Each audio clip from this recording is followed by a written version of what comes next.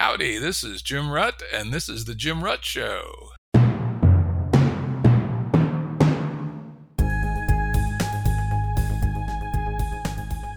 As always, references to online resources mentioned in the episode will be available on the episode page at jimruttshow.com. If you like our show, please give us a 5-star rating on your podcasting app. I know it's somewhat annoying. You get tired of listening to it, and I get tired of saying it, but it's a fact of the podcasting ecosystem that getting good ratings increases our visibility on the apps, which helps us build our audience, which lets us continue to get the great guests that we have on the show. So please, when you're done listening today, give us a 5-star rating on your favorite podcast app. And if you think you have some friends that might like the show, I definitely appreciate a referral. Thanks. Today's guest is Jamie Wheal. Jamie's the co-author of the global best-selling book, Stealing Fire: How Silicon Valley, Navy SEALs, and Maverick Scientists Are Revolutionizing the Way We Live and Work. Jamie was our guest on EP123 on the Jim Rutt Show, where we talked about stealing fire in some considerable depth. So if you missed that one, check it out. Welcome back, Jamie. Oh, thanks for having me, Jim. Yeah, we've had some good conversations both here and elsewhere, and so I'm looking forward to this one too. Absolutely. Yeah. I mean, I think there's an awful lot of overlap between what we're trying to do, which is effectively what are kind of open source toolkits for seeding, new culture. So I'm psyched to swap notes. Yeah, absolutely. Jamie, in addition to writing cool books, which are well worth reading, he's the founder of the Flow Genome Project, an international organization dedicated to the research and training of ultimate human performance. Since founding the organization in 2011, it has gone on to become a leading voice of evidence-based, and that's important, evidence-based peak performance, counting award-winning academics, professional athletes, special ops commanders, i.e., bad dudes, and Fortune 500 business leaders among the hundreds of thousands of people in its global community. Pretty outrageous stuff. Well, it was basically, this is just the sum total of all the most fun things I've ever experienced in my life and how to bundle them together into an organization that gets to do more of it. So getting to take people out of boardrooms and put them into wilderness environments, ski mountaineering, canyoneering, neuroscience, kind of all the things chunked together, and let's just see what we can come up with. So that's kind of the adventure we're on. Yeah, very cool. Today we're going to talk about his brand new book, hot off the presses, and its title is Recapture the Rapture, Rethinking God, Sex, and Death in a World That's Lost Its Mind. I love that title. So let's start off with, so what do you mean when you say the world has lost its mind? That's a pretty bold statement. Well, that was provisional 2.5 years ago when I wrote the book proposal, and then it just appeared to be prophetic and actually happened. So the sense is that basically we are in the midst of a meaning crisis, and that the two pillars that we have leaned on for making sense of the world, specifically kind of organized religion, which you could call sort of the oldest and longest standing one, so we can kind of name that meaning 1.0, and modern liberalism, basically everything from the sort of French Enlightenment through civil society, democracy, civil rights, open markets being meaning 2.0. We're sort of experiencing them both collapsing and almost simultaneously. And so the Pew Research Foundation, has been documenting this transition out of organized religion, and now people who don't affiliate with any organized tradition. It used to be, even in, I think, year 2000, it was something like 70% affiliated, even if they were, just sort of Easter and Sunday kind of Christians or whatever it was. There was still 70% of people who still had a label that they assigned themselves to and their families. And now it's under 50%. And so the rise of the nones, I'm spiritual, but I'm not religious, or I'm an atheist, or I'm an agnostic, that's now the largest and fastest growing sort of denomination in North America. So we really have kind of decoupled ourselves from sources of organized religious authority. And then at the same time, late stage capitalism, globalism, the notion of international treaties, trade alliances, international NGOs, all of these things are also kind of, wobbling, if not on their last legs. And so a lot of our both divine authority, whether that's popes and priests or some, or ancient texts have really come under a lot of pressure and scrutiny. And that's everything from, the Catholic sexual abuse scandals to just the decoupling of people's affiliation with those organizations. But at the same time, benign authority has as well. And whether that's the end of the Walter Cronkites and the BBC, radio announcers of the world, to the fact that no one even believes, Snopes and other fact-checking sites, to the fact that the Wall Street Journal and the New York Times, the sort of former journals of record, have become quite politicized in both their editorial policies, their, letters to the editor. No one really believes anything outside their tribes or factions. You then look to the Ivy Leagues in academia. You've got the replication crisis. You've got college admission scandals. You look to medicine, and we start seeing everything from CDC and WHO at the highest level all the way down to our friendly family physician who was actually getting my family hooked on OxyContin, or my kids strung out on Ritalin, or me juiced to the gills on Prozac and Ambien or benzos, that like there's that sense of like, wait, is anybody trustworthy?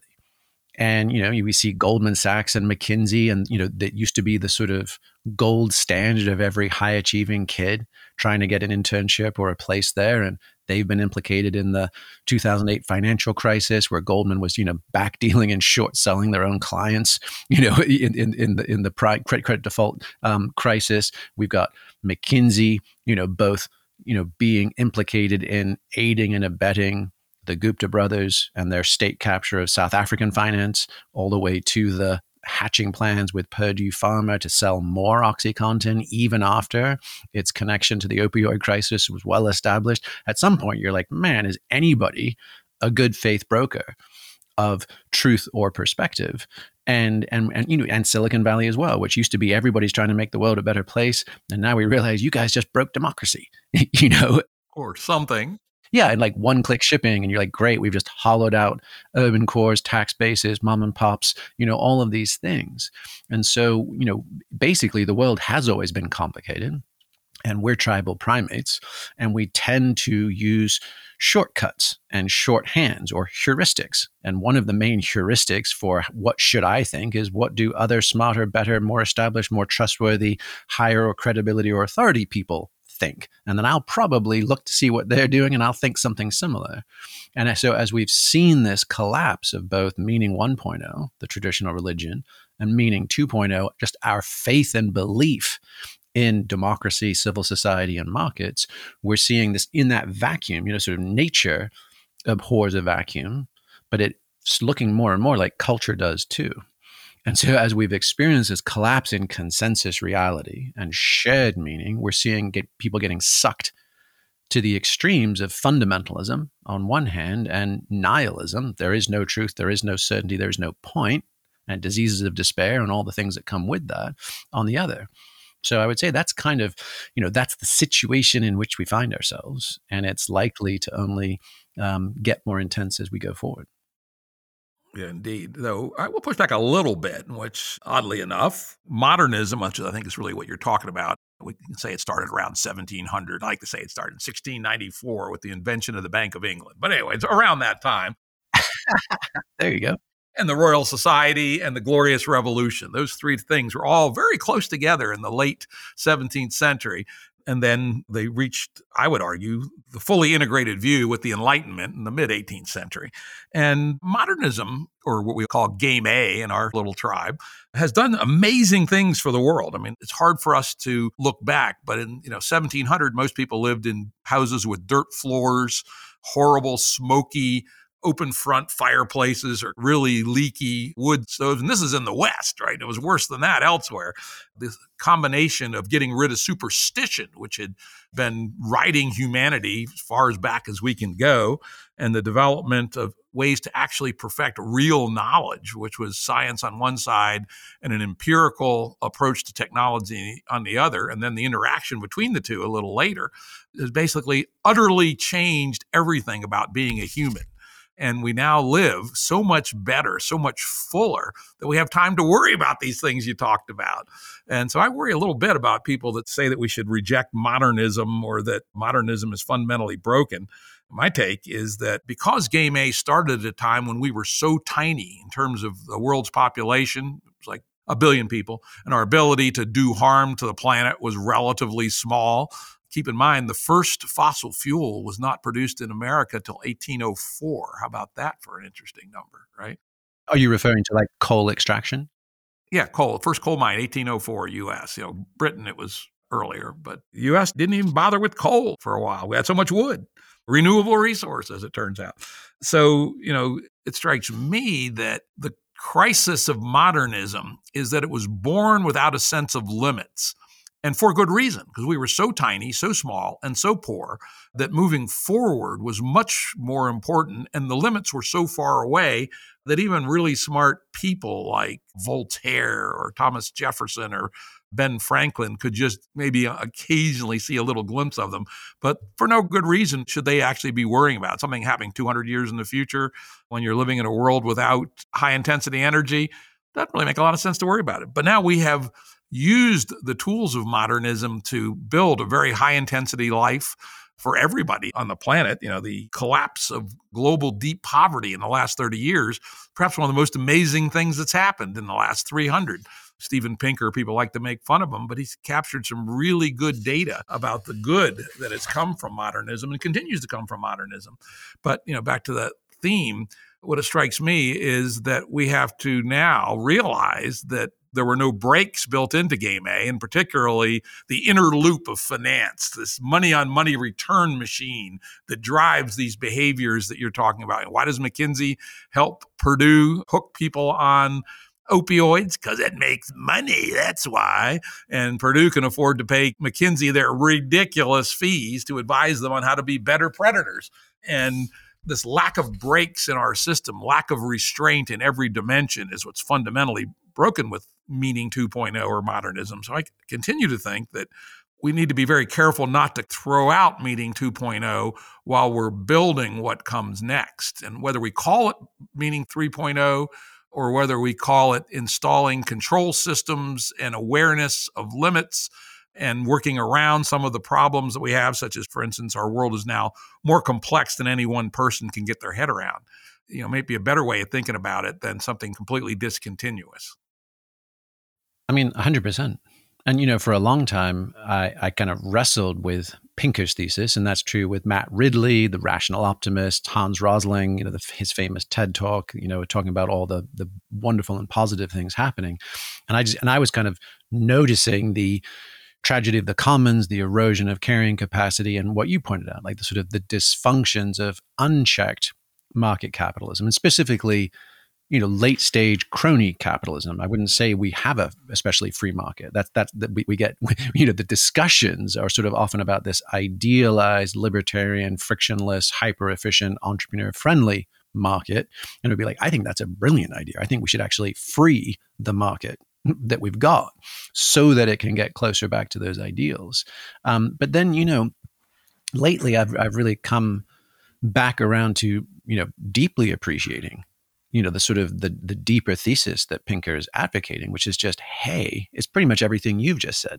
Like, hey, that Enlightenment experiment was rare, fragile, delicate, never really been attempted before, and has brought all sorts of profound things. So there's sort of, it's we typically discuss it as all good or all bad, is one or the other. But I think that there's the notion of within that Enlightenment experiment were the seeds of the infinite game, right? Were the seeds of saying, hey, and particularly, if we take the American experiment as kind of exhibit A, right?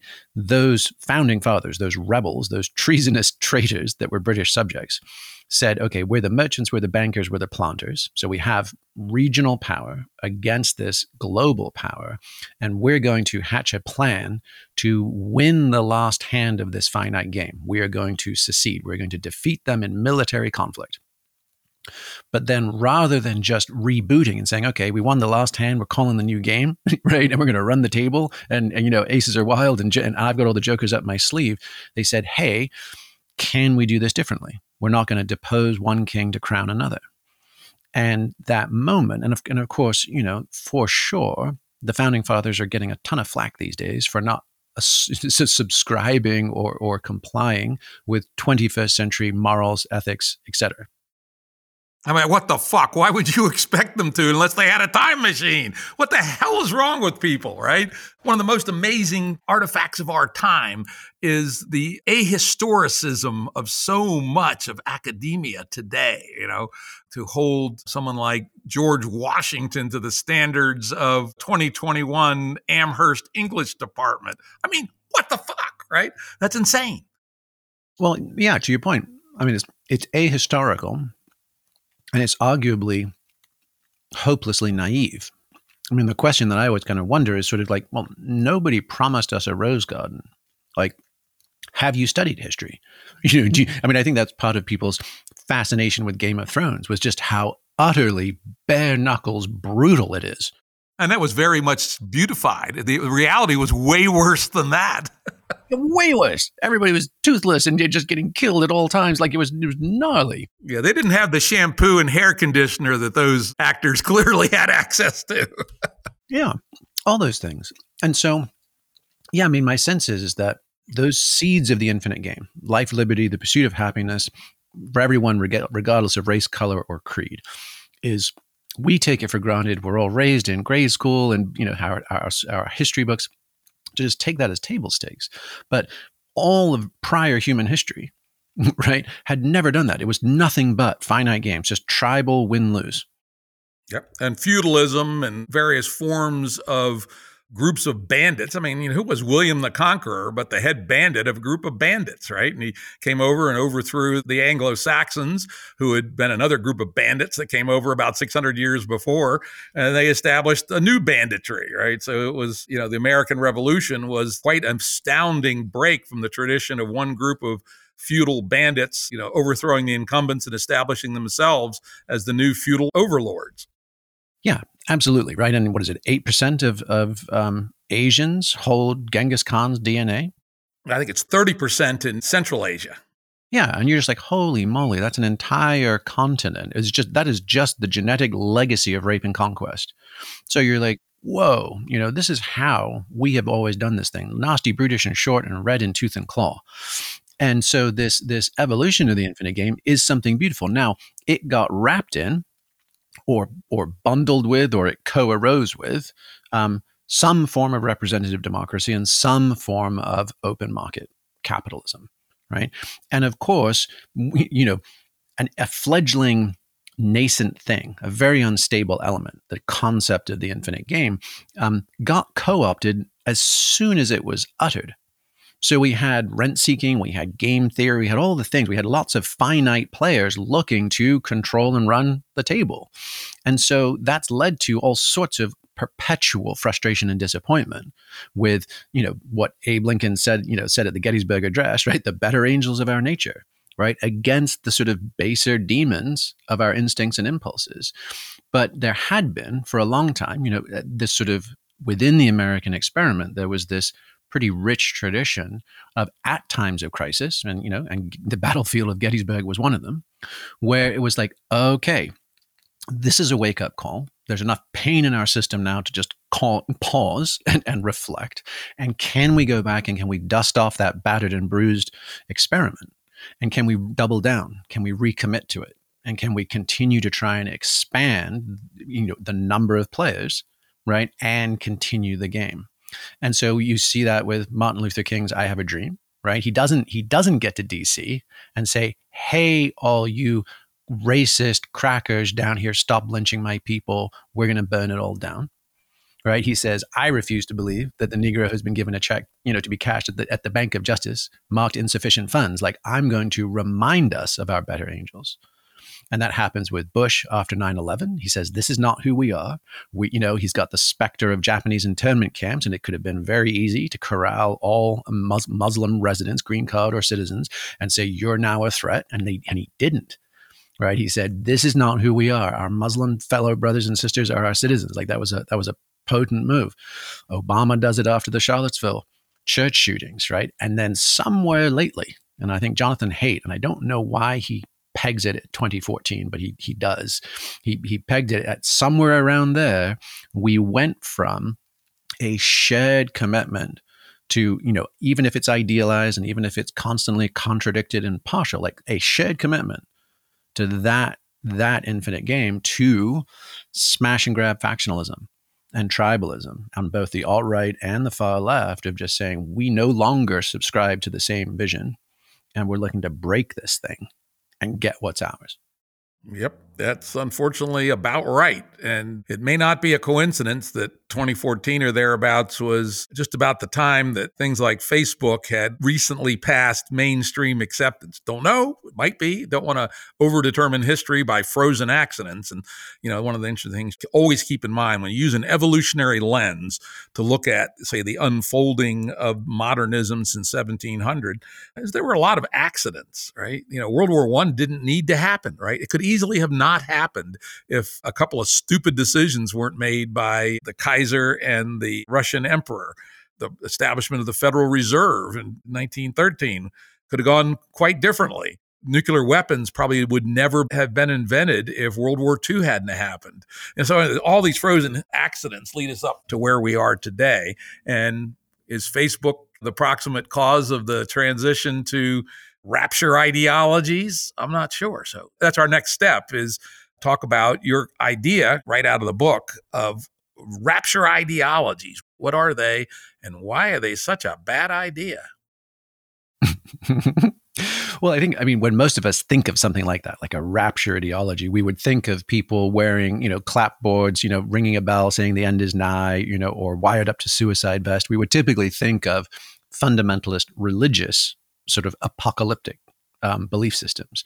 And there is truth to that, and they're certainly ubiquitous. And we've even seen I think a pretty unnerving merging of national geopolitics with old school rapture ideologies. I mean, just a few years ago, when the U.S. moved their embassy to Jerusalem, the speaker, the featured speaker, was Robert Jeffers, who's an evangelical minister from Dallas who has gone head to head. He's basically, gone head to head with Mitt Romney. He's gone head to head with Muslims, with Jews. He's basically said anybody who doesn't believe in Jesus Christ as your personal Lord and Savior is going to burn for eternity in the pit of hell. So fairly pronounced, unapologetic. And, and he's entirely entitled to those beliefs, those spiritual beliefs. But then he's showing up in a diplomatic capacity, and he is celebrating the move of the embassy to Jerusalem because it complies and begins to fulfill end times prophecies for Christian Zionists. And his grandfather, the church these are part of in Dallas, those guys were Klansmen 2 generations ago.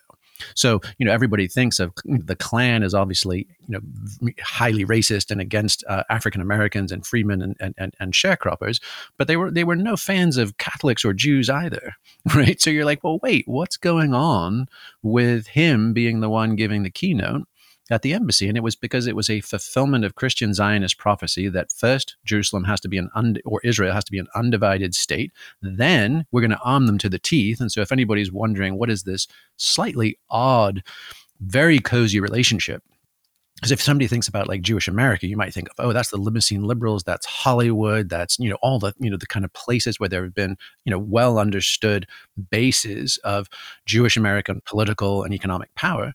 No. You've got right-wing evangelical Christians who, again, have a long-standing history of anti-Semitism, still willing to arm Israel to the teeth. And it's not for Israel's benefit.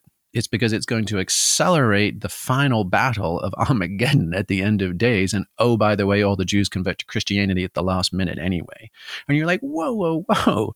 This is now shaping billions of dollars. This is changing the geopolitical stability of the Middle East.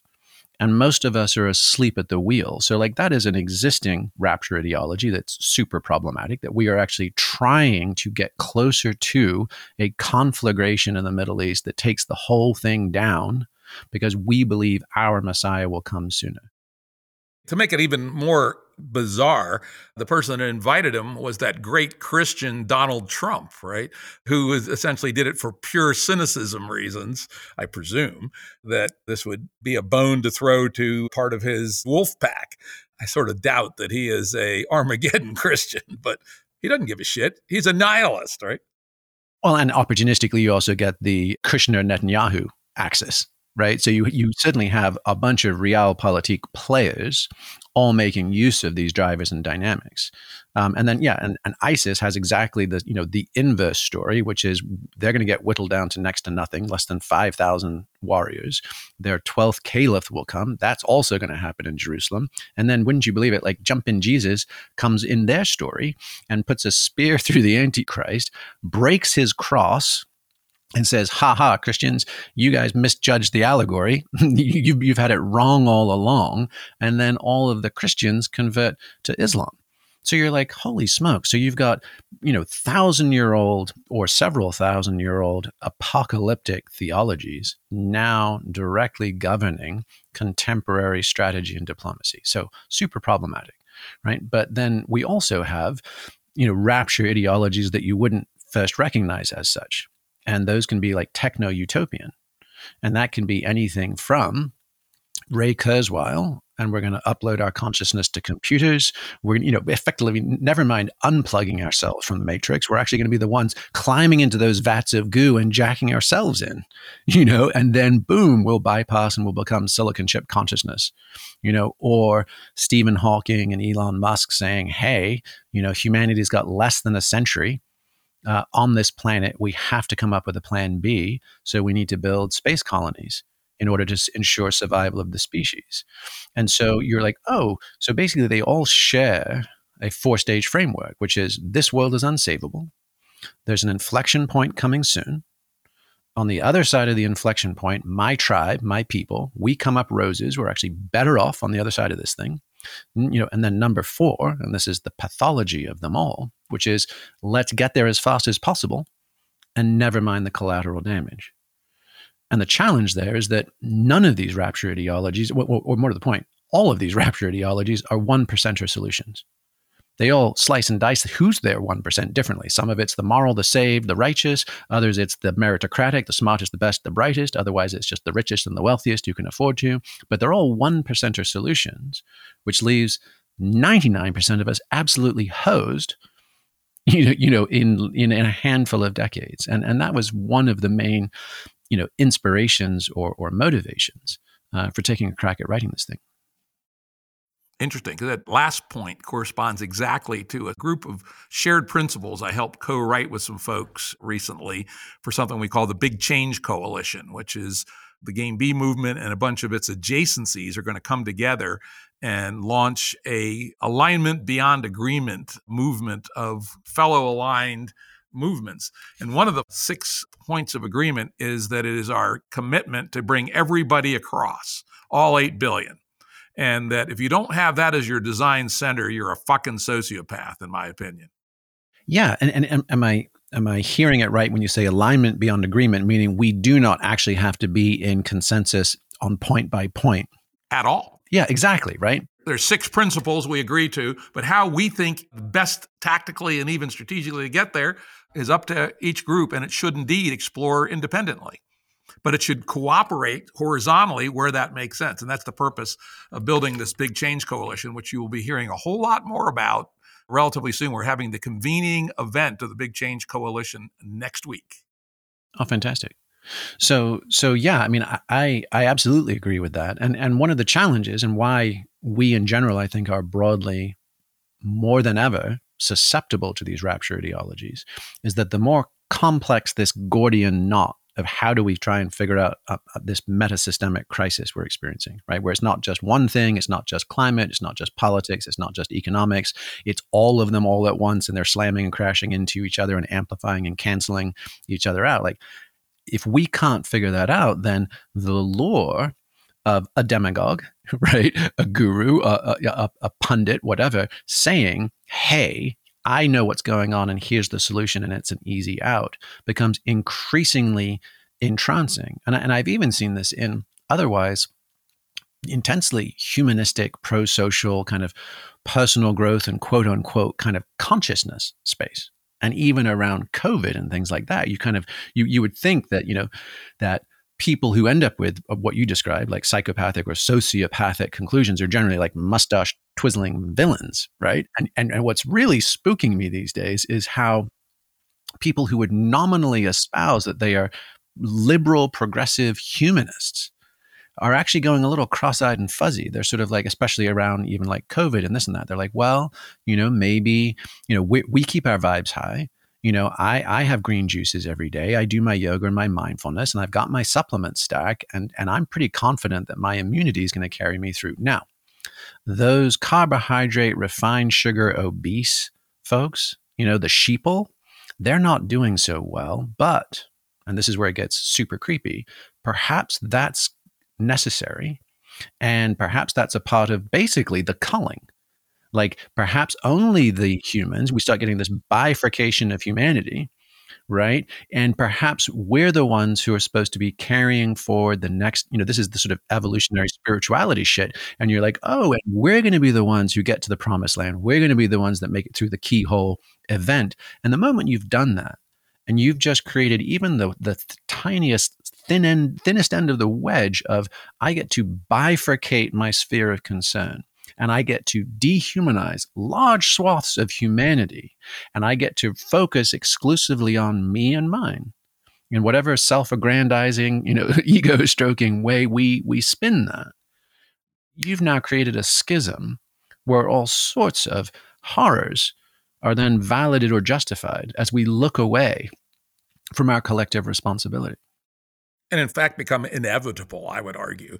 And what's so weird about our current time, that you alluded to, is that the far, actually not even that far anymore, left and the alt-right are both guilty of this, right? They're both amazingly dehumanizing of the other side. I've heard right out of the mouths of wokies that, oh yeah, they need to send all the Trump voters to re-education camps, right? And then you have your alt-right assholes who say, oh, they're trying to replace us. We need to, throw them all out of the country and all have 9 babies and keep our women barefoot and pregnant, right? To my mind, it's the same goddamn thing. And this major polarization into violently unaccepting tribes. One of my favorite statistics from polling is that currently in the United States, the number of people who would oppose their children marrying a person of another political party is now higher than marrying a person of another race or another religion. Yeah, there you go. And there was a study, I think it came out about 6 months ago, on exactly this, on polarization of political ideologies. It was out of, I think it was the University of North Queensland, but it was definitely an Australian institution. And they basically studied, alt-right identitarians, so kind of like Aryan Brotherhood, like white national identity folks, and then far-left social justice advocates, and then kind of centrist progressives. And they scored them. And I think it was like a popular sample size. So N was like 500. It was a good chunk of people, and it was Americans. And they basically assessed them against dark triad personalities. So that's narcissism, Machiavellianism, and sociopathy. So generally not very nice, plus authoritarianism. And what they found was that the progressives, the idea of like, I have my beliefs, I believe them fervently, but I also hold the belief that everyone else should have the right to their own beliefs. They whiffed on all 4 of those. But both the far left and the far right were off the charts for dark triad and authoritarian psychological tendencies. And that kind of, you're like, whoa. And that kind of brings you back to like, that Yeats poem, The Second Coming, right? Where he says, the best lack all conviction, while the worst are filled with a passionate intensity. And, and you're like, you look around for historical example and you're like, oh shit. So that's probably exactly what happened in the French Revolution. You had Danton and you had some of those other early kind of progressive humanists, liberty, equality, fraternity, let's do this thing. And then you have Robespierre sneak in and say, off with their heads. And you got to break a few omelets to, you got to break a few eggs to make an omelet, and reign of terror. And the same with Stalinism, the same with Maoism. What we see is that it, basically kick-ass ideals, really inspiring pro-human values are not enough to inoculate against dark triad bad actors coming in and hijacking otherwise well-intentioned movements. Yeah, I love that research that you quoted in the book, and you go into it in some detail. I was not aware of that, but I'll put it this way. There was no surprise at all when I read it. Exactly. You're like, oh, yeah, that explains a whole bunch. Yeah. Yeah, it just said, okay, I'm glad somebody was able to prove it, because it certainly resonated very strongly with my own sense that the deep failing of both the far right and the far left are surprisingly similar. And you quote my good friend Brett Weinstein that the default state of humanity is tribalism, and that accomplishing collaboration and cooperation across boundaries is one of the great superpowers of the modern world, but it's also historically very rare. And what both the right and the left are doing is retreating into tribalism. Yes. And for the folks on the left, I would just caution, like, really pay attention. And I would say this in both directions, because there are certain people in the center to center right that are obsessing on kind of quote unquote wokeism right now. And then on the other hand, there's also people on the left that are sort of saying like bring it, let's have the fight, let's have the conflict. And I would just sort of caution, I was, as a student and scholar of history, I'm always like, look, the banks and the tanks, man. Who controls finance and military are generally going to win the day. You look at Milosevic coming out of Yugoslavia and the fracturing of Eastern Europe, banks and tanks, man. And watch who's got control of those. And until or unless that shifts, I think it's fair to actually say you need to be more concerned about the folks who are running those two things. And so as, and this idea of like, if we're talking about, because I mean, fundamentally, right? That dark triad test kind of proved something. It said, wow, not only are these people psychographically similar, even though they would be sworn enemies and on opposite ends of the values spectrum, they are actually paradoxically on the same team. And that team is in a fight that's not in the news. It's the infinite game, right? Versus the finite game. I love that. Right? Can we expand the sphere of this? And to your point, right? Alignment without agreement. I think that's a critical piece of maturity. Jonathan Gray, who's a historian of European philosophy at the London School of Economics, has written a great writer, by the way. Yeah, he's contrarian. He's taken pot shots at Sam Harris and a bunch of other folks and this kind of thing. But I appreciate his stand where he's just like, look, the notion of even us all coming to a kumbaya consensus within liberal democracy, even that is probably a pipe dream. And in fact, Alison Gopnik at UC Berkeley has echoed something the same. She said, like, after the 20th century's failed utopian experiments, socialism, fascism, communism, all the isms, everybody's understandably gun shy about monolithic, one size must fit all, solutions. So what, and Gray introduces this idea of like agonistic liberalism. The sense that, right, what we're not trying to frog march everybody into forced consensus, but what with the infinite game is actually, can we agree to and commit to butting heads and constantly opposing each other and constantly jockeying for position and constantly revising past consensus. And that notion of sort of like, like MAD, like mutually assured destruction was the kind of name of the game in the Cold War, right? Like you nuke us, we'll nuke you, we're both screwed. But you could almost say a new MAD is like mutually assured dissatisfaction. Like, can we actually commit to playing agonistic liberalism, not some happily ever after, but the idea we're always going to be at this and we're never going to truly figure this out. And just to be humble, Richard Powers wrote a book that won the Pulitzer last year called Overstory. I've read every book Richard Powers has written. He is my literary hero, and that's a great book. Oh, nice. I mean, it is slow in the middle, but it is lyrical throughout, right? And it's tricky. You don't know what the hell he's up to for the first third, right? Yeah. And he has that page that just blew me away where he's just describing, all of life on this earth compressed into a 24-hour period. And he basically says anatomically modern man shows up at 4 seconds before midnight. Cave paintings show up at 1 second before midnight. Everything we know as the human experience, and certainly the modern and postmodern ages, is in the last fraction of a second. And so, like, I think that there's some curiosity and wonder and humility and forgiveness and benefit of the doubt to what the fuck we're doing. Like the idea of like supply side or demand side economics, like carrots or sticks, like federal or state, like childcare or prisons, like we don't know. We're just conducting a bunch of messy experiments in chaotic, contaminated conditions and changing our proverbial engine in mid-flight constantly. And so to your point about like game A and game B, I mean, I would just love us if we could all just have a timeout. If we could just spend a year and we've kind of had a year, but it was a wonky one, but like just a year to be like, okay, so to your point about, dirt floor huts and smoky fireplaces and all of those things, can we just say, look, we are just trying to figure out what it means to be human individually and collectively. And we're also coming into awareness, like no sooner are we figuring out profound questions like what is the origins of the universe and what is the beginnings of life on Earth and what's the progression of the fossil record and evolution, that at this, and what does it mean to be us and at choice, that then at the same time, we're sort of simultaneously realizing, whoops, and we might have overcooked this fucking thing.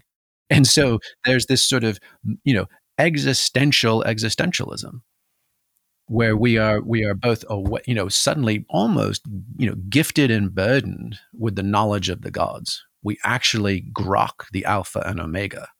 And at the same time, we're looking around and going, oh shit, the very tools, techniques, capacities, and resources that have allowed us to conduct that scientific philosophical revolution, we might have overclocked our processor.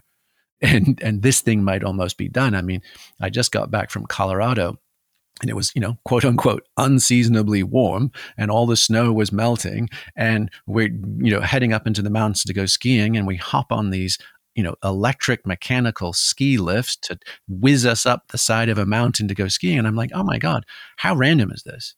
Right? Like people sliding down mountains on high-tech P-Tex and carbon fiber. This is so new. This came out of World War II, the 10th Mountain Division, to go fight the Nazis in the Alps. They came back. They started Aspen and Vale. This has been 50 years, right, of optional high-tech recreation, and the very same civilization that was capable of constructing this as just a thing to do on a sunny day is also responsible for setting on fire a bunch of dinosaurs and creating a climactic shift that's melting all this snow. So we innovated joy and delight of sliding down mountains just in time to eradicate it.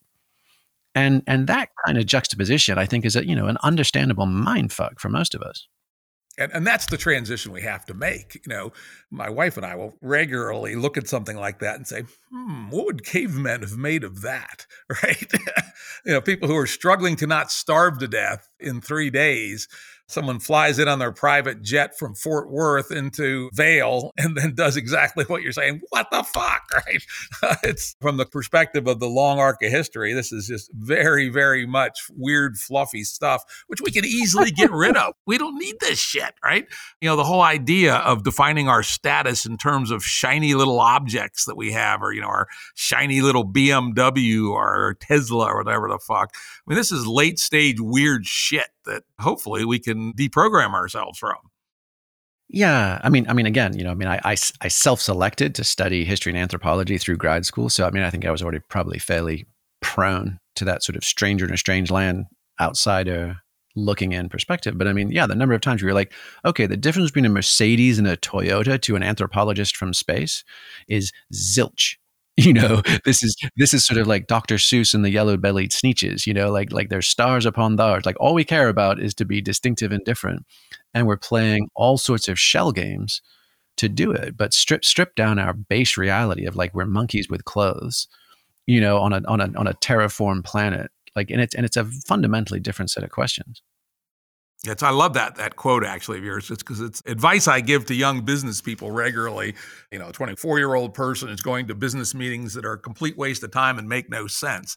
And they say, Jim, what was that about? And I'd say, when you're in a business meeting and you don't know what's going on or what the fuck the point is, just imagine apes in clothes and it'll all become clear. Yeah, actually, I just started watching it. There's a show that's it's a European show. I think it's definitely Scandinavian, and it's on HBO now, called The Beforeigners. And it's actually time people get punted out of time and show up in Oslo. And there's Stone Age folks, there's Vikings, and there's Victorians. And then it's the same way like the recent Battlestar Galactica became an allegory for the Iraq War and terrorists versus imperialists. Beforeigners is this really interesting kind of, take on that. We're like, wait, these are humans and they have completely different value sets. They have completely different ways of living, but in the kind of inclusive Nordics, everybody, governmentally, they're obliged to kind of accommodate and make use of. And then it's just these clash of worldviews. I love this. What's the name of this thing? Beforeigners. I got to check that out. I read an essay, I wish I could remember who, many years ago, comparing and contrasting a leading Roman citizen of, the late Republic with a professor of English at Harvard and what their attitudes about the world were.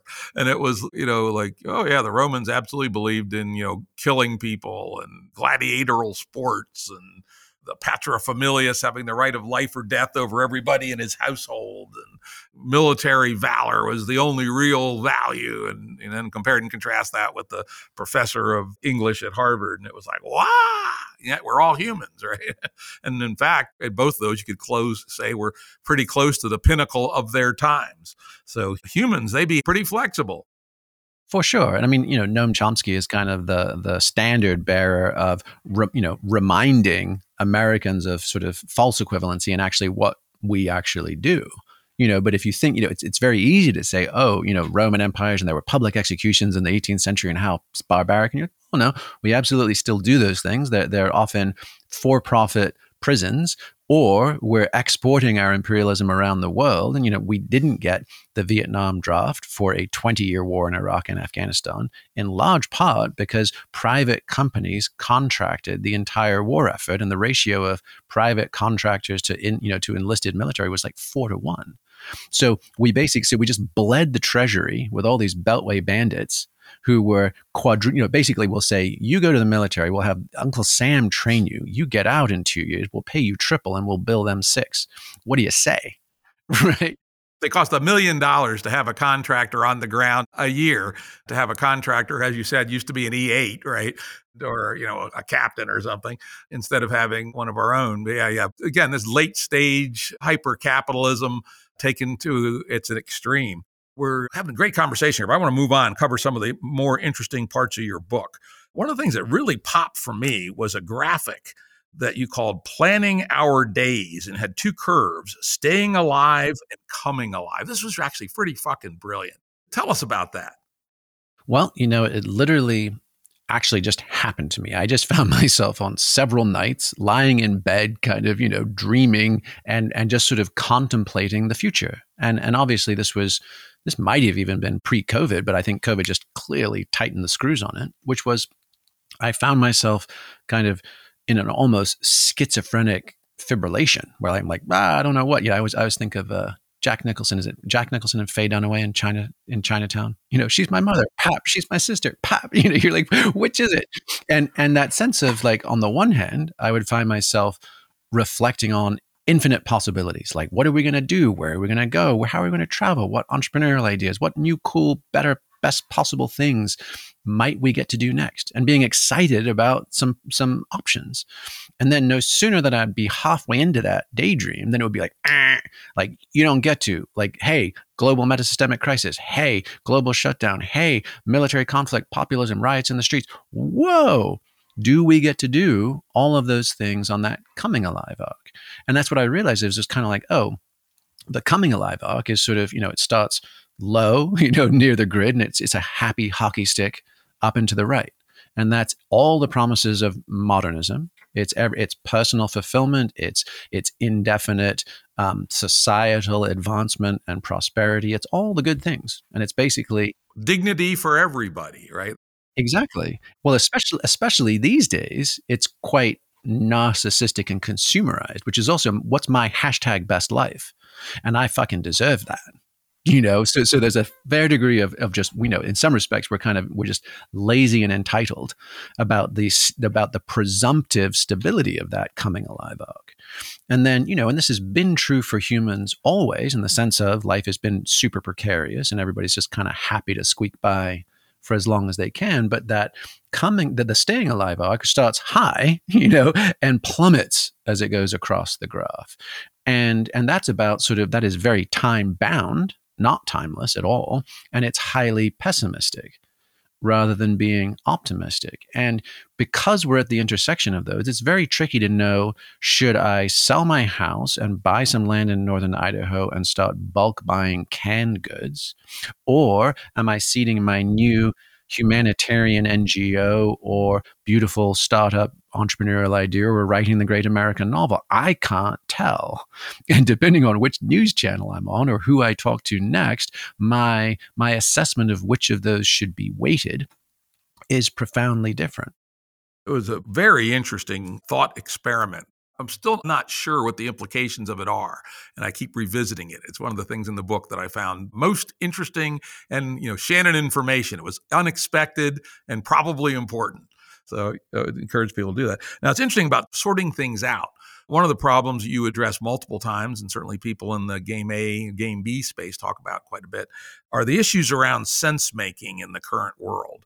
Specifically, in the book, you talk about the free speech approach of the Silicon Valley guys.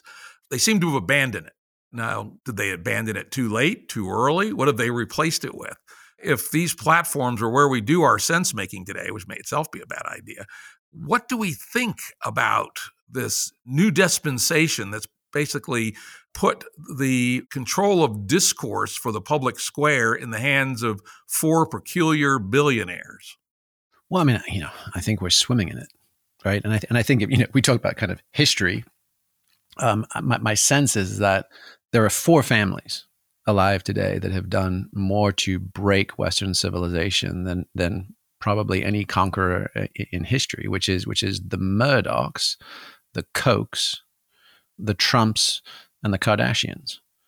And across that spread, right? So the Murdochs with the Fox News media empire, there's been some rigorous studies, showing that viewers of their channels are the least factually informed of any other citizens in their countries, and that each time they've opened up a new media outlet across the UK, Australia, and the US, that the electorate has skewed up to 17 points rightward. So you're like, okay, that's a political propaganda machine. The Koch brothers have been dismantling civil society via 30 plus years of sustained astroturf pseudo-democratic movements, which culminated in the Tea Party. And then, 6 months ago, I think, or maybe it was right around the Capitol riots, Charles Koch, the surviving brother, actually came out and said, hey, whoops, we've gone too far. Didn't mean to build the Frankenstein monster now that he's turning on us, right? And then you've got, the Trumps and the post-truth era of, I don't even know what you would call it, sort of mafia politics. But then also the Kardashians, right? The idea that, a decade ago, that Paris Hilton, an heiress to the most famous hotel fortune in the world, was actually ridiculed for being famous, meaning she hadn't done anything to deserve all this. And it was weird. It was this bizarre anomaly. Right. And then her assistant, Kim Kardashian, has a sex tape, peddles that into a TV show. And now you've got 2 generations and all of American girls and boys absorbing the idea that self as selfie digital narcissism, that I can be a brand, I can be an influencer. It's likes, it's follows, it's all these things. And it's pure material consumption and artifice of representation, that's now normed. And that I think 35% of kids in high school surveyed this year have identified being a YouTube star as highest and best. And it's like single digits for lawyer and doctor. That is weird. I just read a very weird book that I strongly recommend, if I can pull up the name. It's called Can't Even: How Millennials Became the Burnout Generation by Anne Helen Peterson with a S-E-N. I think I read an interview with her on that book. Yeah. Yeah, I've reached out to her to see if I can get her on the podcast, but she's an older millennial herself, but she goes into great depth in scared the fuck out of me about how so many millennials, and she's saying this is just the way it is, and she thinks it's bad, but it is the way it is, have so much invested in themselves as performance on Instagram in particular, is what she used as the example. And she quoted people, so why would I go on that trip? There's no Instagram pictures to be had, right? And the anxiety and burnout that comes from presenting this false self on social media and thinking about this all fucking day long. I mean, what the hell, right? This is not healthy at all. And this is like kind of your Kardashian or internet influencer thing. I mean, it's bad enough that there are exemplars of that running around. But if this now becomes the lived model of 35% of teenagers, this is not good. Yeah. And I mean, and I make that point later in the book, but there's a couple of reasons why, we're experiencing such excessive pathologies. And this also goes to the Jonathan Haidt query, which is, that millennials are rising to power and influence right now. And they are the children of the boomers. This is the point of Anne's book, right? And that all of the whacked outedness, and faulty assumptions of the boomer generation became the water in which millennials grew up. And so they're simultaneously steeped in these things, but then also have the natural developmental, trait of dismissing any scrutiny or learning of what their parents' generation did because it couldn't possibly be relevant or hip, and everything they're doing is brand new. And I first noticed this in basically multicultural studies, right? I went to grad school in the mid-90s. I was studying with Native American lawyer Vine Deloria. You probably remember his book, Custer Died for Your Sins, right? Way back in the day. He was the leader of the American Indian movement and community, as well as a MacArthur genius who wrote about women's history, who wrote about, the legacy of conquest was her breakout book in the history profession. And it was, genocide and slavery and what's the intersection of races and cultures and gender and all the things. So very much that emergent movement of postmodern critical race and gender study. And one of the first things that hit me, like a ton of bricks going into grad school and being inculcated in that new discipline was don't fucking victimize anybody.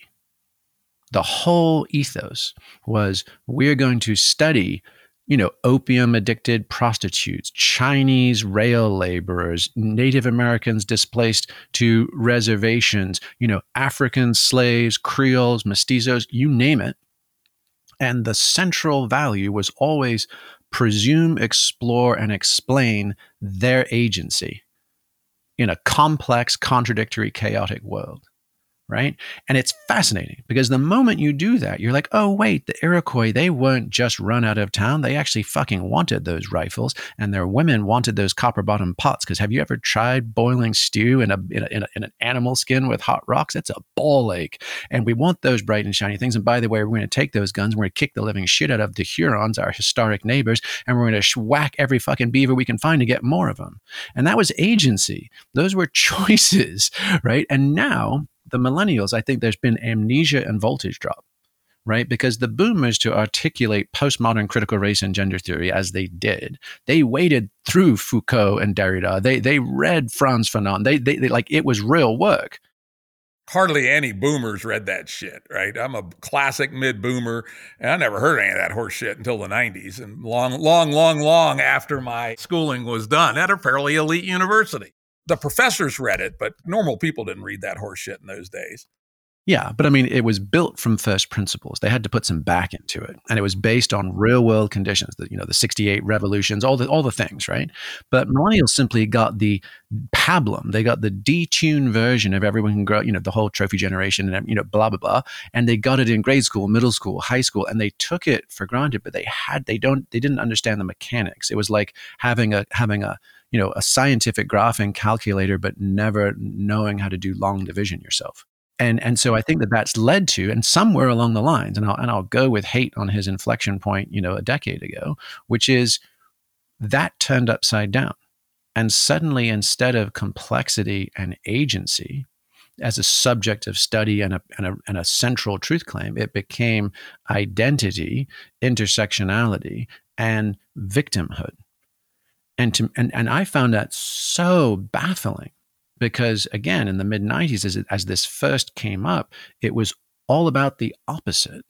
It was about giving voice to the voiceless, not rationalizing or justifying why they're silent. And that's, to me, that's most of the ball game right now. Because if we were still on the page of like, hey, let's explore, yes, there is structural racism. Yes, there's this legacy of conquest. Yes, there's failed Reconstruction and a partial civil rights movement and all the things, right? Everywhere, in all directions. Can we inquire into what is structural, but also what is personal? also what is individual. And that's typically the schism between progressives and conservatives, right? Conservatives tend to value internal, personal, moral, character traits, etc. Pull yourself up by your bootstraps. And progressives often examine and prosecute, right, structural inequity. And the question is, of course, it's both. And of course, both of them miss where the rubber really meets the road, which is culture, right? Cultures that work for us. I mean, again, that's the game B theory. We have to build culture locally, small scale to start, that is empowering. Hey, I'm more Irish than I am anything else. Got the shit kicked out of us by you goddamn Brits for 800 years. But we come to America as barefoot, bog-trotting papists. And after 3 or 4 generations, we finally get our shit halfway together. And now we're about par in America in terms of education and income because we're in a different culture. And that's what both of those two wings miss, that it's the groomed culture that allows us to be successful, pretty much irrespective of what misfortunes happen to our poor ass fucking ancestors. Yeah, there was a great book called When the Irish Were Black. Yeah, exactly. Right. And it actually just models essentially all the language and all the terminology and all the arguments used to ostracize and other the various outgroups before it became, Indian or African or any other, including Southern Europeans, Greeks, Italians, right? And again, papism as being one of the big divider lines, but also racialization of the other and of the difference and of intelligence and ethics and morality. So you're like, at the moment you see that, you're like, oh, wow, race, rather than reifying race, like much of identity politics these days is doing, the moment you take a look at it, anthropologically, historically, or even genetically, you're like, this is a messy shit show. Who's in, who's out? Truth claims based on blood or identity have always been wildly dynamic and in flux. And grossly overstated versus any kind of objective biological reality. Oh my God. Yeah. I don't know if you've read David Reich, that Harvard geneticist stuff. He's done some of the groundbreaking research in the last decade on particularly Neanderthal and European, in fact, really global, but like they've had the central lab for a lot of that analysis. And the moment you see that stuff, the Indo-Aryan stuff, that the passage even of migrations to North America, it is a constant dynamic shit show of conquest, of blending, of ideas, of innovation, of occupation. Like there is no place to stop it and say that was our idealized steady state, or that's the way we should get back to. We've always been mixing and mashing. Yeah, when I talk about, hey, my poor Irish ancestors having the shit kicked out of them by the vile Poms, right?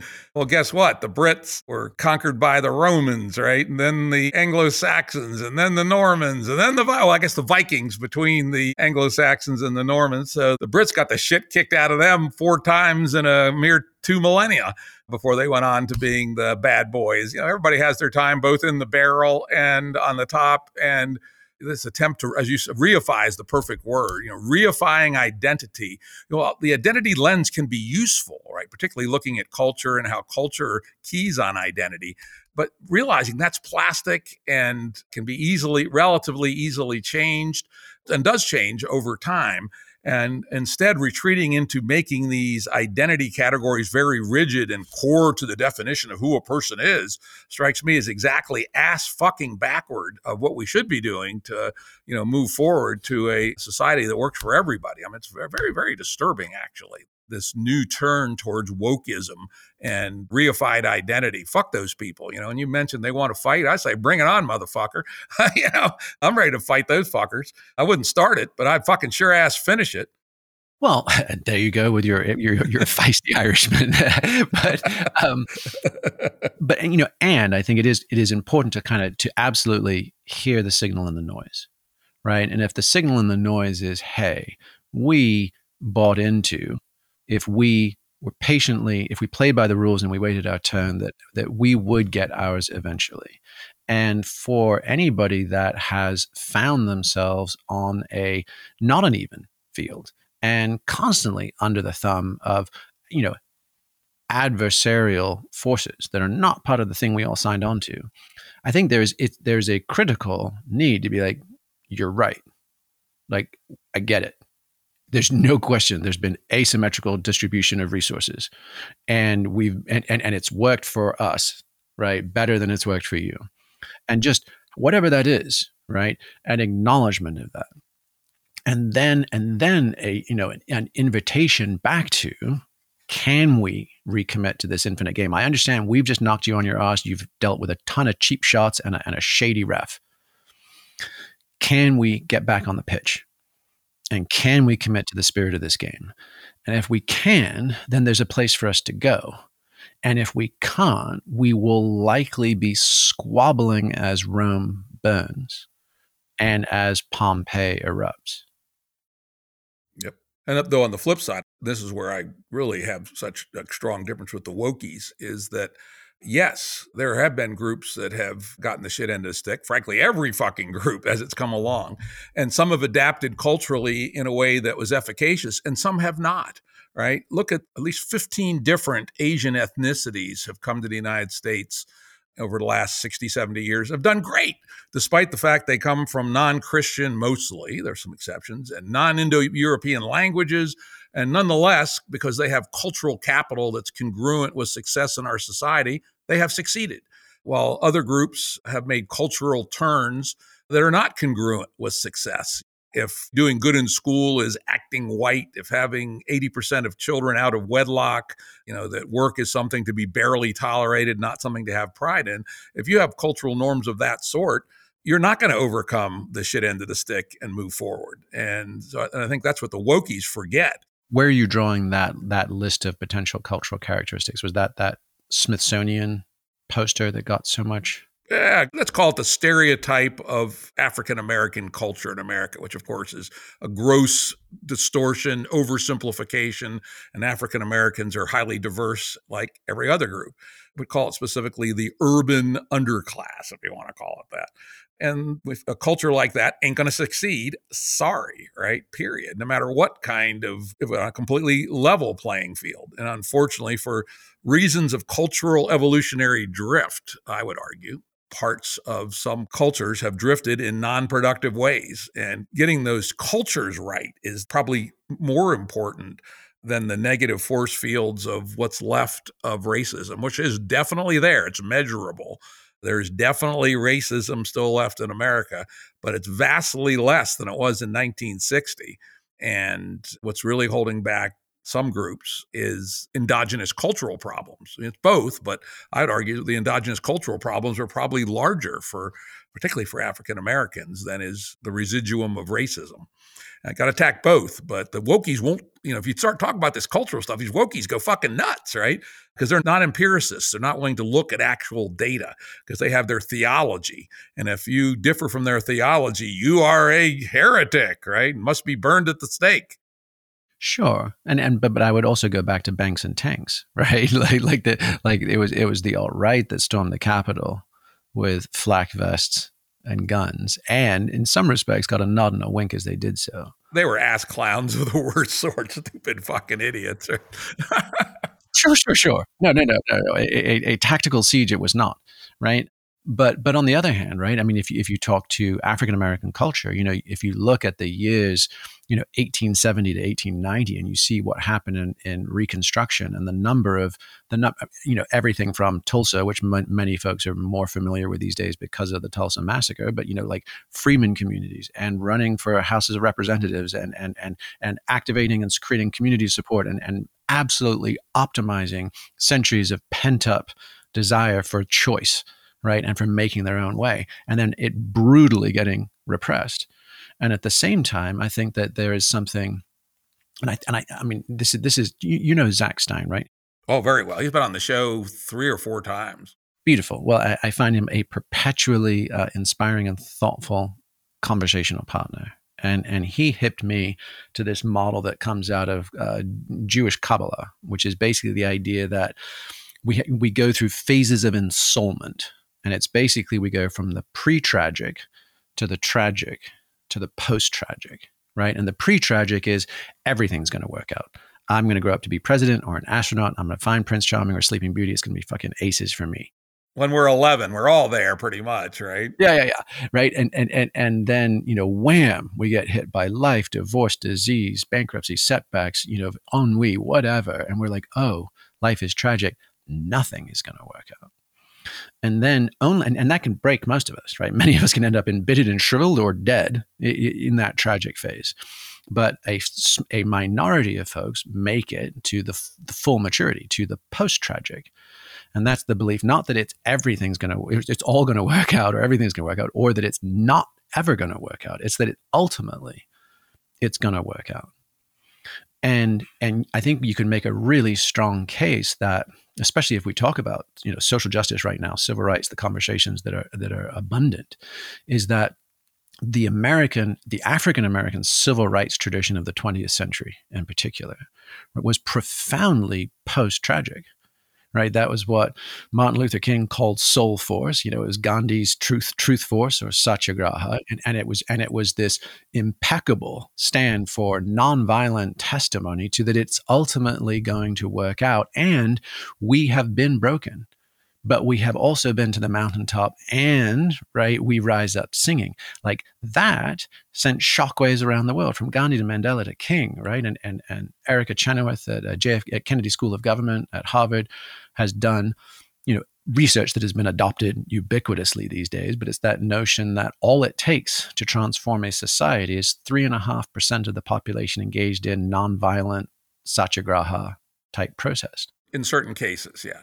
Certain cases, right? Part of our game B theory, actually, right? Well, I mean, and my sense is and there are good critiques, which are like, wait, that was trying to get a seat on your bus. This thing, we have to turn this thing into chitty chitty bang bang before impact. I think 15% is a definite tipping point, but in the range between 3% and 15%, you are moving into the domain where you can have a surprisingly nonlinear impact on society. Yeah, exactly. And so to me, that was a profound and transformative bit of social technology, right? That post-tragic movement that came out of the Indian colonial and the African American and the South African apartheid experiences. But what it feels like today is that somewhere we dropped that plot, we dropped that stitch. We're not in that lineage anymore. And what got rebooted, quite likely in the kind of 80s to 90s to 2000s, was a regression on both sides. So on the one hand, we've got, alt-right, let's just say, fundamentally, it's Christian nationalists, right? In a nutshell, if you want to kind of just label the software they're running. And they are in a pre-tragic phase of, I thought this country was by us and for us. I thought we were at the front of the line, basically uncontested privilege. And they're running into the erosion of extractive economies, the hollowing out of the Rust Belt, the hillbilly elegy shit, right? All of that. And they're like, wait, and a line of increasingly vocal and quote unquote entitled others, right? Who are potentially even getting ahead of line in them or butting in line from their perspective. So they're going from a pre-tragic, I thought we were born on third base thinking we hit triples, to, oh shit, this is hard and I'm scared and I'm having a loss of self-identity and power. And they're running into the tragic. But on the other side, and I couldn't figure this out for a while, but my working hunch is that the social justice movement of, let's just say, left identity politics is basically not structurally linked to that post-tragic civil rights tradition of King and Howard Thurman and others, right? And in fact, it kind of got a fresh start with, sort of Beyonce, Barack and bling, right? That notion of, oh, we're entitled to and have access to. This is a multicultural society. We actually believe the print. And there are examples and exemplars of what a life, and it shifted from, 70s soul and funk, like Afrocentric stuff, to bling, to gangsters and consumerism. And as well as, and I don't think you can underestimate the role of Obama to Trump, the kind of the pillar to post whipsawing of those two and what they meant for wildly different populations. And so they're running smack dab into, oh no, the deck has been stacked, and oh yeah, the ref is in the tank, and wait. And so, and we were promised a rose garden. So like the rage at like canceling Lincoln or Jefferson or Dr. Seuss and things like that, you're like, whoa, or claiming that Princeton is a wildly unsafe place to be a person of color. Yeah, I love that one. That's one of my favorites, right? Yeah, you're like try the far west provinces of China and see what that's like. Like there's definitely some shadier places to be the other. Like any place on earth, right? Yeah. So my sense is, right, we are getting sucked as a nation. We're getting sucked into the tragic from two immature pre-tragic modes, and that actually what we actually have to do is we have to refine our voice, our balls, our backbone, and stand up into a post-tragic expression of basically born-again patriotism. Like, what does it mean? Not nationalism, not the blood and soil, right? But the ideals. And can we all come together around some sense of, yep, we believe there's a ton of pain and heartache and there's a ton of IOUs. I call it civic nationalism. Yeah. Right? That it's a nationalism based on our agreements rather than on our identities. Though we understand that our identities do have valences in the culture, and those need to be addressed honestly and objectively and with empirical evidence, and not based on a religious sort of ideology like wokeism is. Well, yeah. And I think we're going to need some really strong voices to help lead that way, right? I mean, because the very nature of the infinite game, the very nature of opting to play something other than evolutionarily encoded tribalism, requires a relatively rare and exceptional person. And somebody has to ring that bell, right? And I think that's actually one of the biggest tricks. I think the right is still hard-coded to orient around father figure demagogues. So that's deep in its DNA and encoding.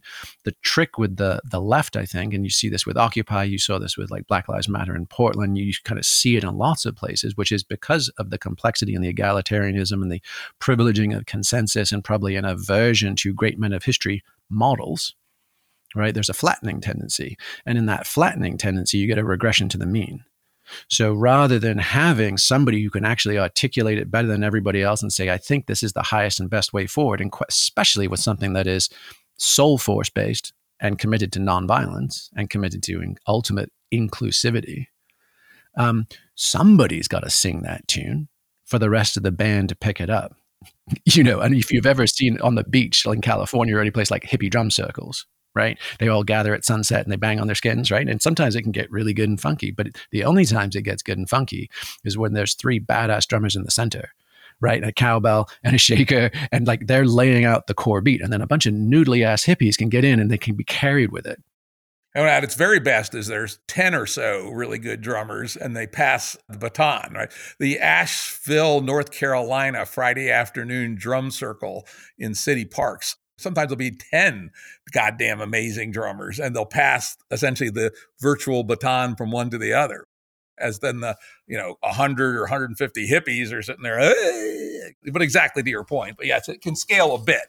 There's still a small group of people who see it and the rest follow the lead. Yeah. So, I mean, I think that's one of the next tricks for us to figure out is what is co-creative collective coherence. And how do you do that without somebody? Because many musicians, right, there's a code. We understand the give and take. There's intense amounts of listening. There's reciprocity. There's deference. And there's generally a commitment to the overall groove. And if somebody fucks that up to try and showboat, everyone feels it. So could we do that kind of stuff sociopolitically? Yeah. And the other key addition to that, which in the Game B world we call coherent pluralism, which is that beyond alignment, beyond agreement, which is for fellow travelers vaguely heading in the same direction. For those who are in the direction that calls itself Game B, we still believe there should be lots of pluralism, different ways of living. Some people in the Game B world want to live in Proto-B communities that are sex cults, basically. Others want to live in ones that are like 1955 suburban subdivisions. And a lot of people somewhere in between, and that's all good. But then there also has to be a coherence, again, a body of strong doctrine that's no bigger than necessary that we all agree to. And, that was sort of the American dream. The U.S. Constitution is a short document. Until 1932, federal expenditure of the GDP was 3%. And we believed in a minimalist model of the core operating system. And there was room for lots of pluralism. We had Mormons, we had Amish, we had mountaineers, we had farmers, we had industrialists, etc. And, the good life has got to honor coherent pluralism going forward. Well, for sure. And I think the real challenge there is just equitable allocation of resources. How do we do that? And how do we do that across genetic and cultural and linguistic barriers and boundaries? And because, look, if I was in a plane crash, right, the very first thing I do is I check to see if I'm okay. Am I dead or alive or broken? And then we're in the ocean, right? So the next thing I look is where's the exit? And then I go and grab my kids and my wife. And everybody else is fucking meat to me. until I get them out the door onto something that floats. And then and only then I might choose to turn around and go back in. And I probably would say I would make sure none of my family came with me so that if I didn't come back, they'd still be viable. Right. And like, that's hard fucking coded. And I'm not changing my software no matter how many meditation workshops I go to. Right. And so we have to kind of get down to that. Like, what are the sort of shared playground rules that we agree to operate by? Because I mean, I say that because like everybody knows when somebody is in line at the grocery store or a ski lift or wherever or in traffic and they do something out of phase. What do we do with each other? We look at each other, we kind of make a face like we just smelled a fart. And we're like, get a load of this guy. And there's that shared consensus of someone violated social group norms. And whether that's put things back where you found them, or women and children first, or the captain goes down with his ship, or right. Any of those things, they're deeply encoded. Or just drive on the left side of the road or the right side of the road. Some of them are just arbitrary conventions, but they have to be in coherence. Exactly. And we can look at those and understand those are basically ways, they're shorthands for humans to cooperate together. And so understanding how we would share resources under scarcity is a legit thing. And then there's something else, which, I think we've nudged up a couple of times in this conversation, is kind of the notion of the commons. And how do we maintain our consumptive versus replenishment rates such that we are not encroaching via basically acts of passive or active aggression on either the commons or other people's territory and resources? Or the outer limits of our planetary ability, called the geoservices. And all those things are got to be core to the operating system. At the gross level, at least at our current level of technology, just to make it real simple, it appears that people who live in the rich West need to reduce their consumption of energy and stuff by 80%. That's an ouch.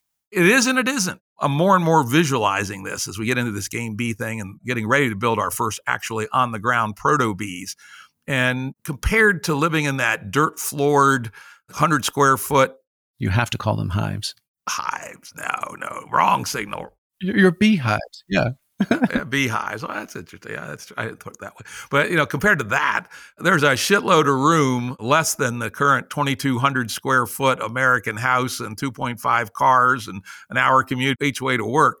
Just thinking smart, I am more and more convinced that we can learn to live within our current geoplanetary limits, which, by the way, will go up because we are developing new energy sources, and stabilize our lives and deprogram ourselves from game A malware like he who dies with the most toys wins and my race is better than your race, or some of this horseshit that we've inherited from the past.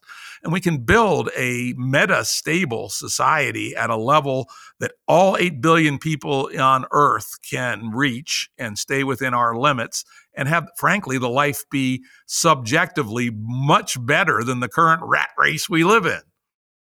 I mean, yes. Wouldn't that be nice? And I think, Israel, I think, has a 1/19th water consumption to LA. So those kind, fully developed world, first world status and amenities. Scandinavia, I think, is on 1/3 to 1/4 of the energy consumption per household. And they've got that entire passive solar building, super insulated, airtight building envelopes that can run on solar powered heat pumps and just do the whole thing. They're basically like living inside a Yeti cooler.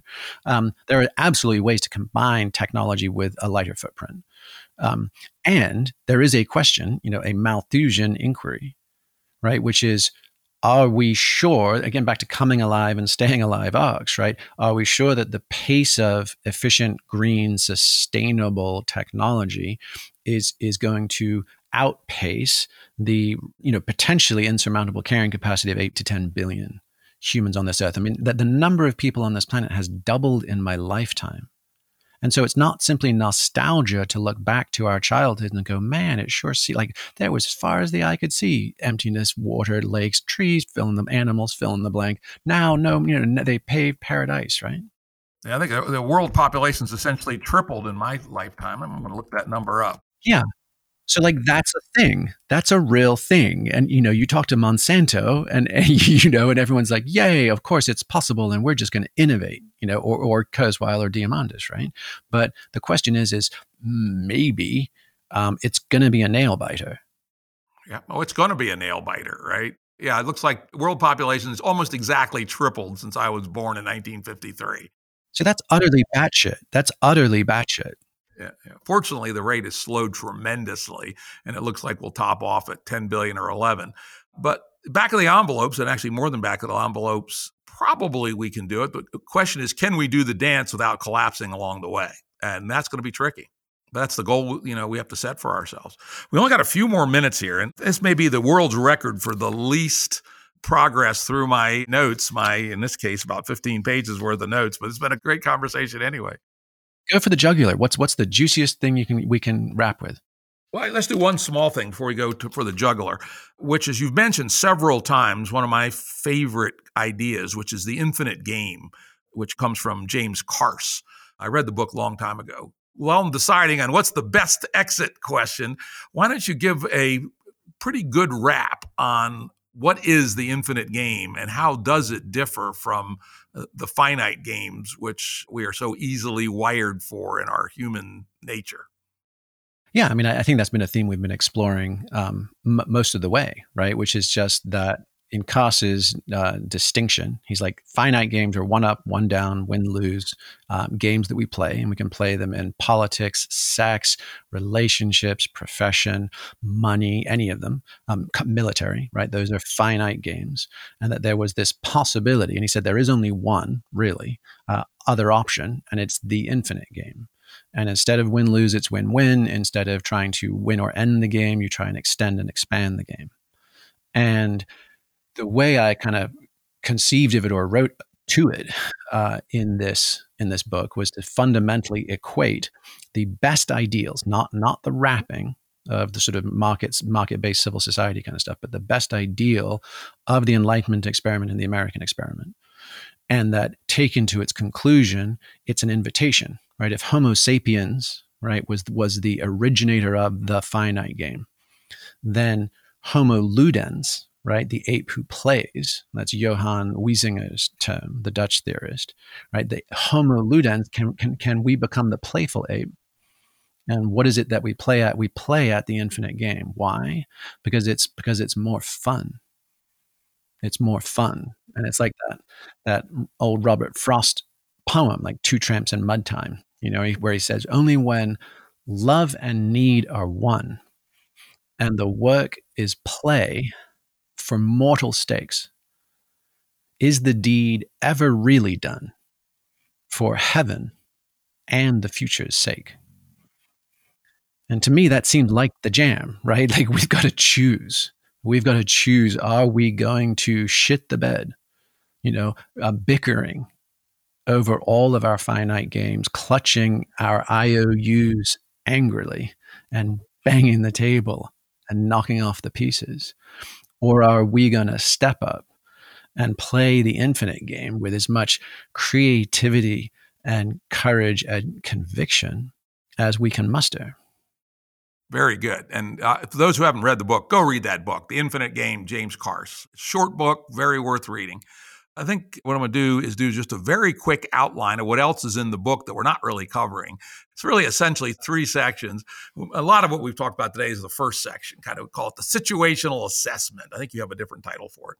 But then the second section, I think you call the Alchemist's Cookbook, which is a very neat examination. I'm looking for my notes because I have it listed, the core elements of the Alchemy Cookbook, which was breath, and including a fascinating exploration to one of my favorite topics from my bad old days when I was a bad boy, with nitrous oxide. Yeah. And I can tell you there's something better than nitrous oxide to get that effect, which is ether. There are few things as depraved as a man in the depths of an ether binge. Of an ether binge, yes.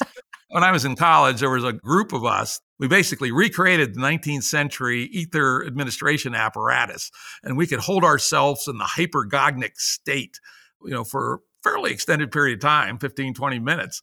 And it was like a trip stronger than nitrous, but similar, but 3, 4, 5x more powerful.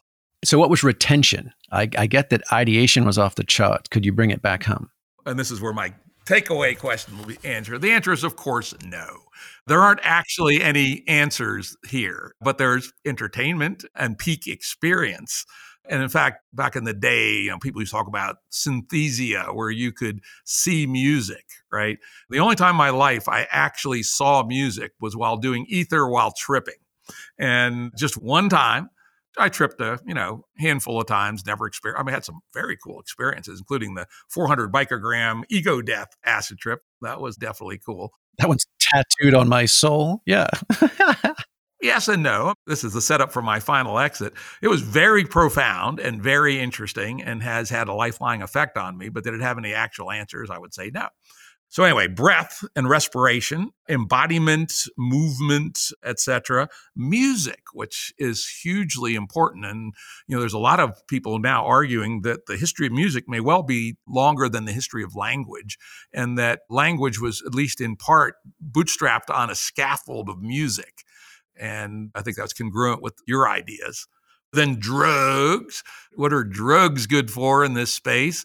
Quite a lot of talk about one of the few drugs I never used back in the day. I used to say, God damn it, I used every drug you could use that didn't require a needle. But one I did miss, turned out, was MDMA. And you go into a quite long discourse on MDMA and its very legit therapeutic uses and its personal development uses. And I thought it was damn interesting. It really annoys the piss out of me that I have a medical condition that prevents me from using MDMA, which is well-controlled atrial fibrillation. Very high on the list of things not to do is MDMA. It's an old methamphetamine. I'm just going to keep that one on my to-do later list. Yeah, no, absolutely. Yeah, well, of course, I did plenty of meth back in the day. I love crystal.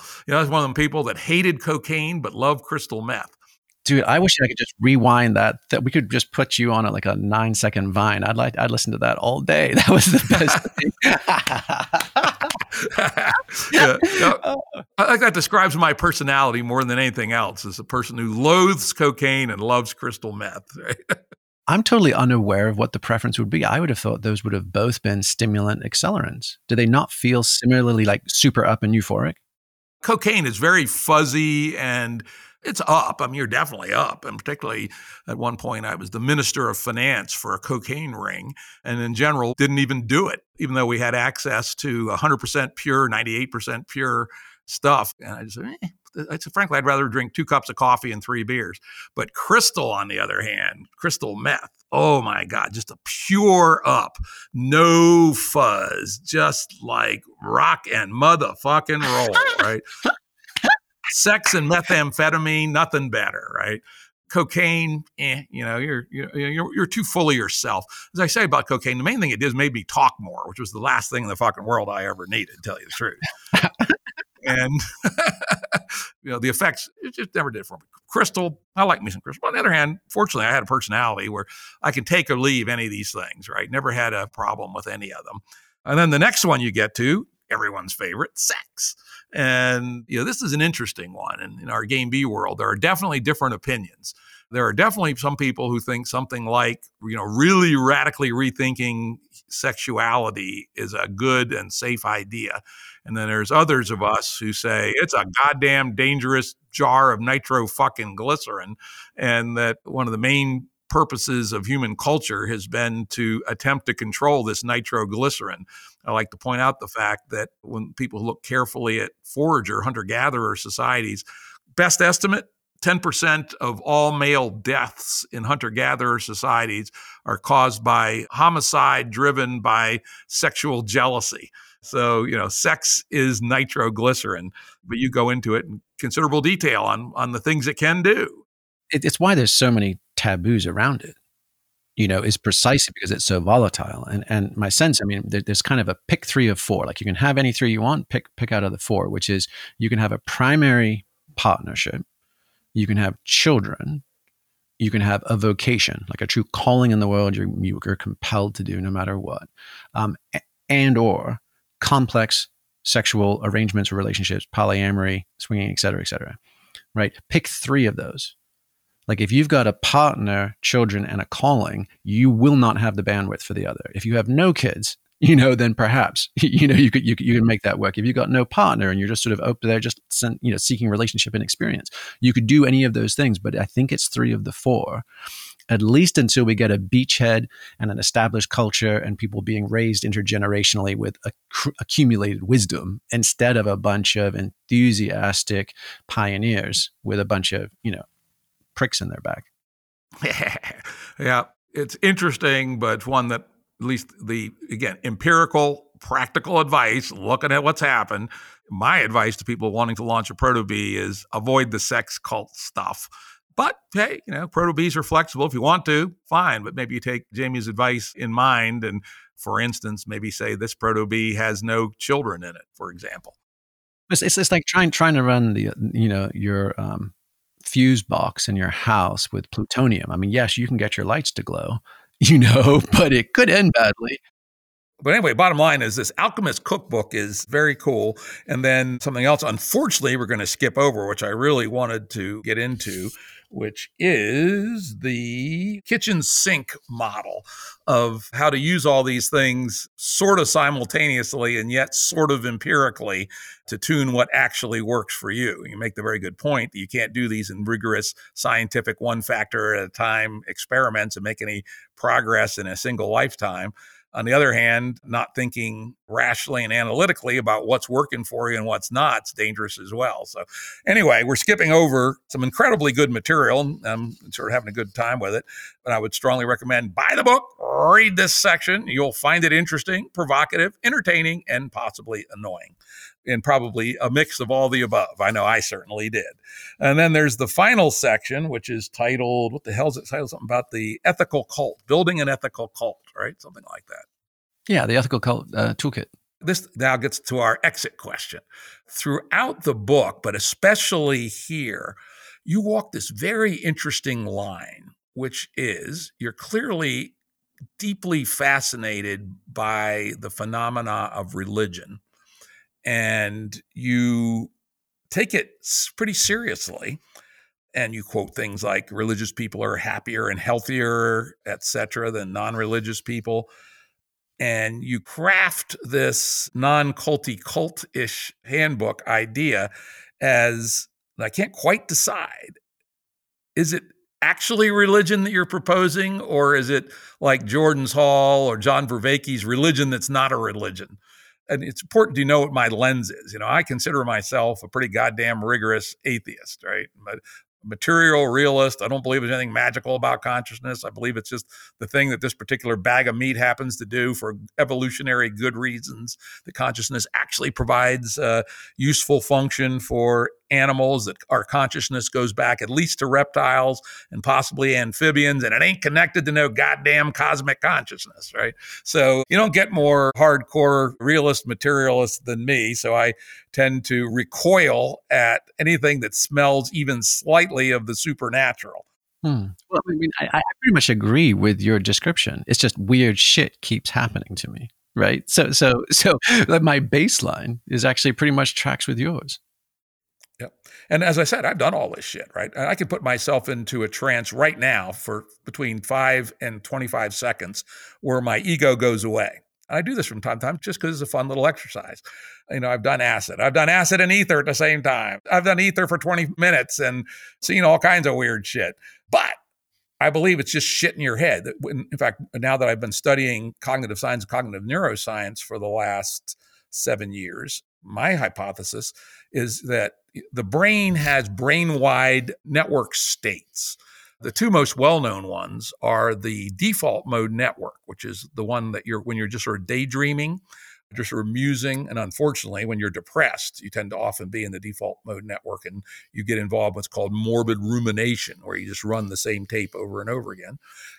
The other one's the task mode network, where you're not doing something you know super well, like riding a bicycle, but are rather doing something that you're just trying to figure out, like you're changing a flat tire for the very first time on a new bicycle that has a very different gearing arrangement than any bike you've ever seen before. So you're very carefully thinking through each move and understanding how to back out each step. And, you're just deeply into doing, but without having internalized the process. Like, as we know, a great tennis player is not thinking about playing tennis, or they're not a great tennis player by definition if they do, right? So when you're not in that fully learned mode, but when you're learning and doing something difficult in your attachment network. Anyway, my view is that most likely and parsimonious explanation, your Occam's razor view, is that these weird things inside of our head that we get to via meditation, via ecstatic sex, via ether and acid, whatever the hell they are brain-wide rhythms that are hard to get to and that most people aren't normally in. And they have various subjective state associated with them. And that's all that's going on, dude. Yes. So interior psychological correlates of neurophysiological baselines is basically what you're saying, equals all the phenomenological experience. Yep. So give me the one too. What's going to be your query after that setup? Okay. So what do you think? For instance, you quote, here's a good one. Let's dig into this one, because this will tease apart what you actually think. You talk about, which I thought utterly fascinating, folks that are attempting to map the space of DMT experience. I've read the guy from New Mexico's book about his DMT research. One of the things that, at least in that small community of folks, the people started reporting very similar things, little green men and this alternative reality, yada, yada, yada. Shit got weird. Yeah, talk about strange shit. But I'm saying, hey, probably no different than the UFO contagion. That'd be my argument, that UFO stories are highly correlated with other recent UFO stories. And I suspect little green men in DMT space may well be the same. And I actually do have a very nice experiment that could be done, which would be to go find some just contacted Amazonian Indians and give them DMT before they've had any exposure to modern culture at all, and see what they say. And I'd bet a double cheeseburger with bacon that they will not see little green men and this world that's reported. Yeah, but the follow-up question though would be, okay, so now how much of each party's interior experience is culturally mediated, signs, symbols, language, archetypes, versus is there also an independent there that they are skinning and cloaking in cultural and human nervous system perception? So is there any kind of third party independent agency involved in either or both of those experiences would be the next layer. So I'm with you, man. I think a skeptical, rational mysticism is really the only way forward into rapidly emergent novelty.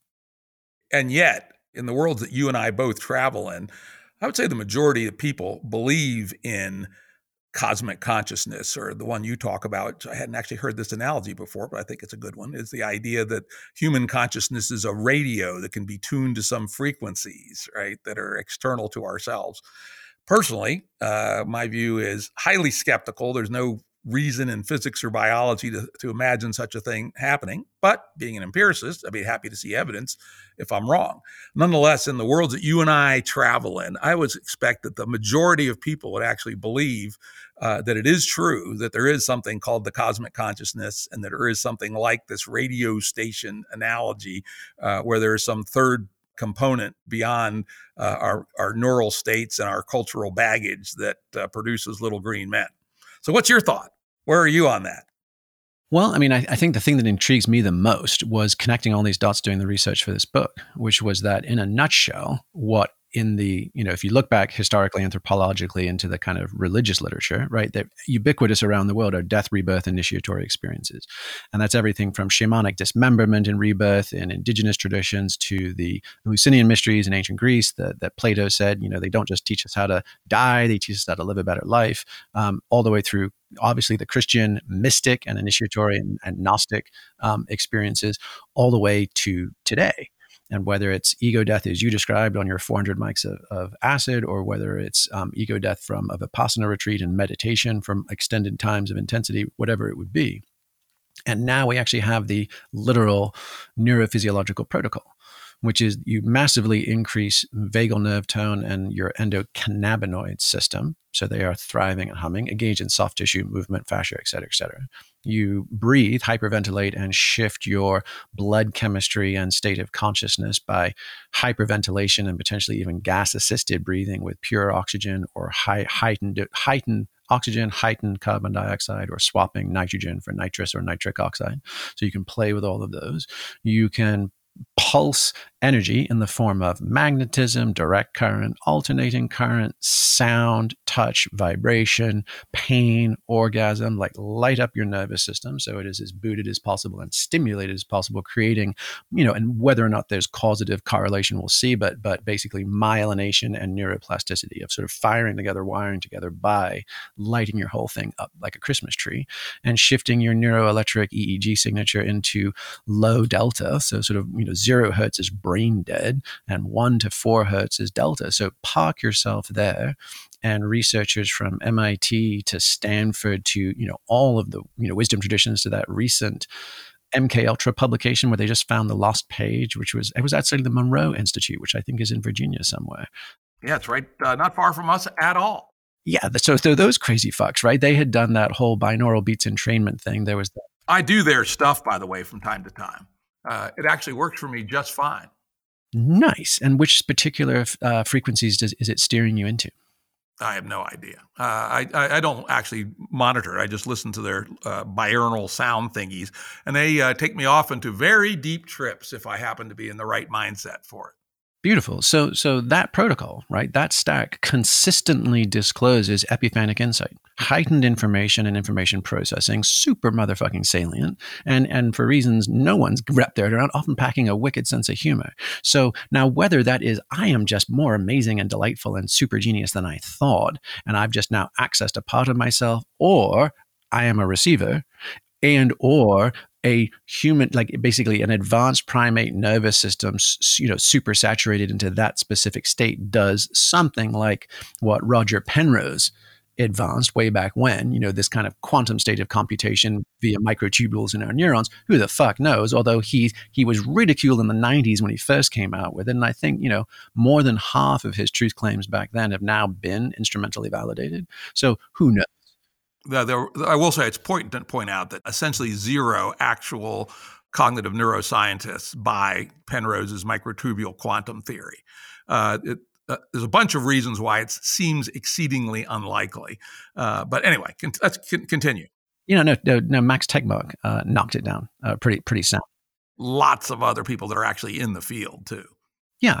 So the point being, I think is remain agnostic about all that stuff. But let's just, we note that the field of quantum physics is fundamentally mediated by the personalities and the consciousness of the physicists themselves. And there's enough divergent and irreconcilable interpretations to render nearly fucking all of them moot, And then we're like, okay, so now we have these specific physical protocols. Paint by numbers, do these things, you will get lobbed into the stratosphere and you'll have a very rich and interesting experience. Right. So now the question becomes, now we can experimentally and experientially investigate. Is this just hypersynaptic activity and it was in me all along? Or is this extracorporeal? Right. And it's involving some other information source, which was Plato's realm of the ideal forms. It was the ether. It was the A field, Buckminster Fuller's design realm. Like all through human history, people have at least described the felt sense that I just got the mother lode and it wasn't from inside me. And and so we've often and repeatedly attempted to explain some other non-local source of information. Is that true? How are we accessing it? Is it epigenetic, accumulated ancestor consciousness, which has been demonstrated to be able to pass down for like half a dozen generations plus? Is it we somehow get to like QR code our own DNA and there's infinite ancient information in that? Is it that there's extra or transcorporeal information layer out there and we are a receiver of it in certain hyper attenuated states, typically not correlating with waking state consciousness? I don't fucking know. But I think now that we can get there reliably and we're not relying on the onesie twosies coming down the mountains and starting fucking religions, right? So we can be like, all right, now let's just send 1,000 of you out there. Let's send 1 million and let's start swapping notes and learning more. Yeah, that part I love because, I like to point out that the tech entrepreneurs of my generation, I happen to know most of them, the Gateses and the McNeelys and Ellison. I haven't met a one yet that didn't trip, right? And, the fact that several million people did acid in the late 60s to the late 70s had all kinds of interesting implications, some good, a lot of good, and then some bad. There's a lot of people who just were damaged and destroyed and never recovered from that. About 2% of people seem to snap like a pretzel on 400 micrograms of acid. That's a stiff drink. Yeah, it's a very stiff drink. Of course, 10% of Americans are victims of alcoholism. So we should compare our poisons, right? So yes, I 100% agree. It's great that we can now, and I love all the things you have packed in your book about how to do this in different ways, breath and nitrous oxide and this and that, the nerve stuff, very clever, very good.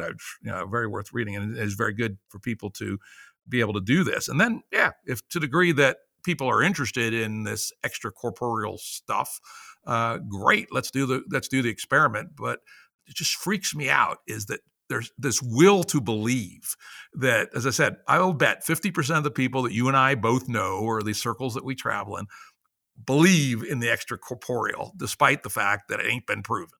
Well, I mean, I think we believe in all sorts of things that ain't been proven yet. Yeah, like your wife is beautiful and your kids are smart, right? It's just human nature. All the children are above average. Yeah, and there's absolutely that. But I think it's critical, right? Especially, and this is the whole, this goes back to the beginning and the premise of the book, which is what is an open source toolkit? So the open source part means not tops down, tell you what it all means, but here's the cheat codes. Go see for yourself. Collect your own information and start making sense from there. And if we can do that, then you could sort of pour this in as here's the source code to how to assemble a vibrant functional culture, starting with 1 to 2 people to 12 to 12 and on, right? And it provides the repeatable practices for healing, which is essential. If we're going to patch our bones and keep straight, we have to be able to true up our wheels after they get hit, with potholes. Inspiration, to reconnect with our highest inspiration purpose. And whether that is sublime or whether that's purely secular, matters not. Go fucking do it. If it works, do it, right? Yeah. And then connection. What is heightened cooperation and pro-social neurochemistry and bonding and care and concern? And if we can do all that stuff together, then let the mystery stay the mystery. Right? We don't need to burn a single goddamn calorie trying to boil that ocean. Right? Go have your experiences, get the information, vet and validate, see if it's efficacious and salient. Go do, stay awake and build shit. I think we're on the same page there. Well, I'd like to thank Jamie Wheal for this journey into a book. Obviously, you could tell the fact I got fairly worked up here. This was a book that I really enjoyed reading. I just tore through this son of a bitch.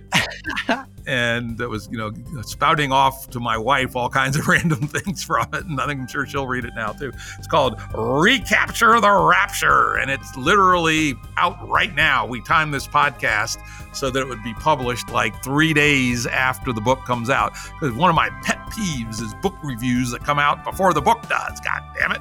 So go buy the book. And thank you, Jamie, for being a return guest to the Jim Rutt Show. Oh, thanks for having me, Jim. It was a blast. Production services and audio editing by Jared Janes Consulting. Music by Tom Muller at modernspacemusic.com.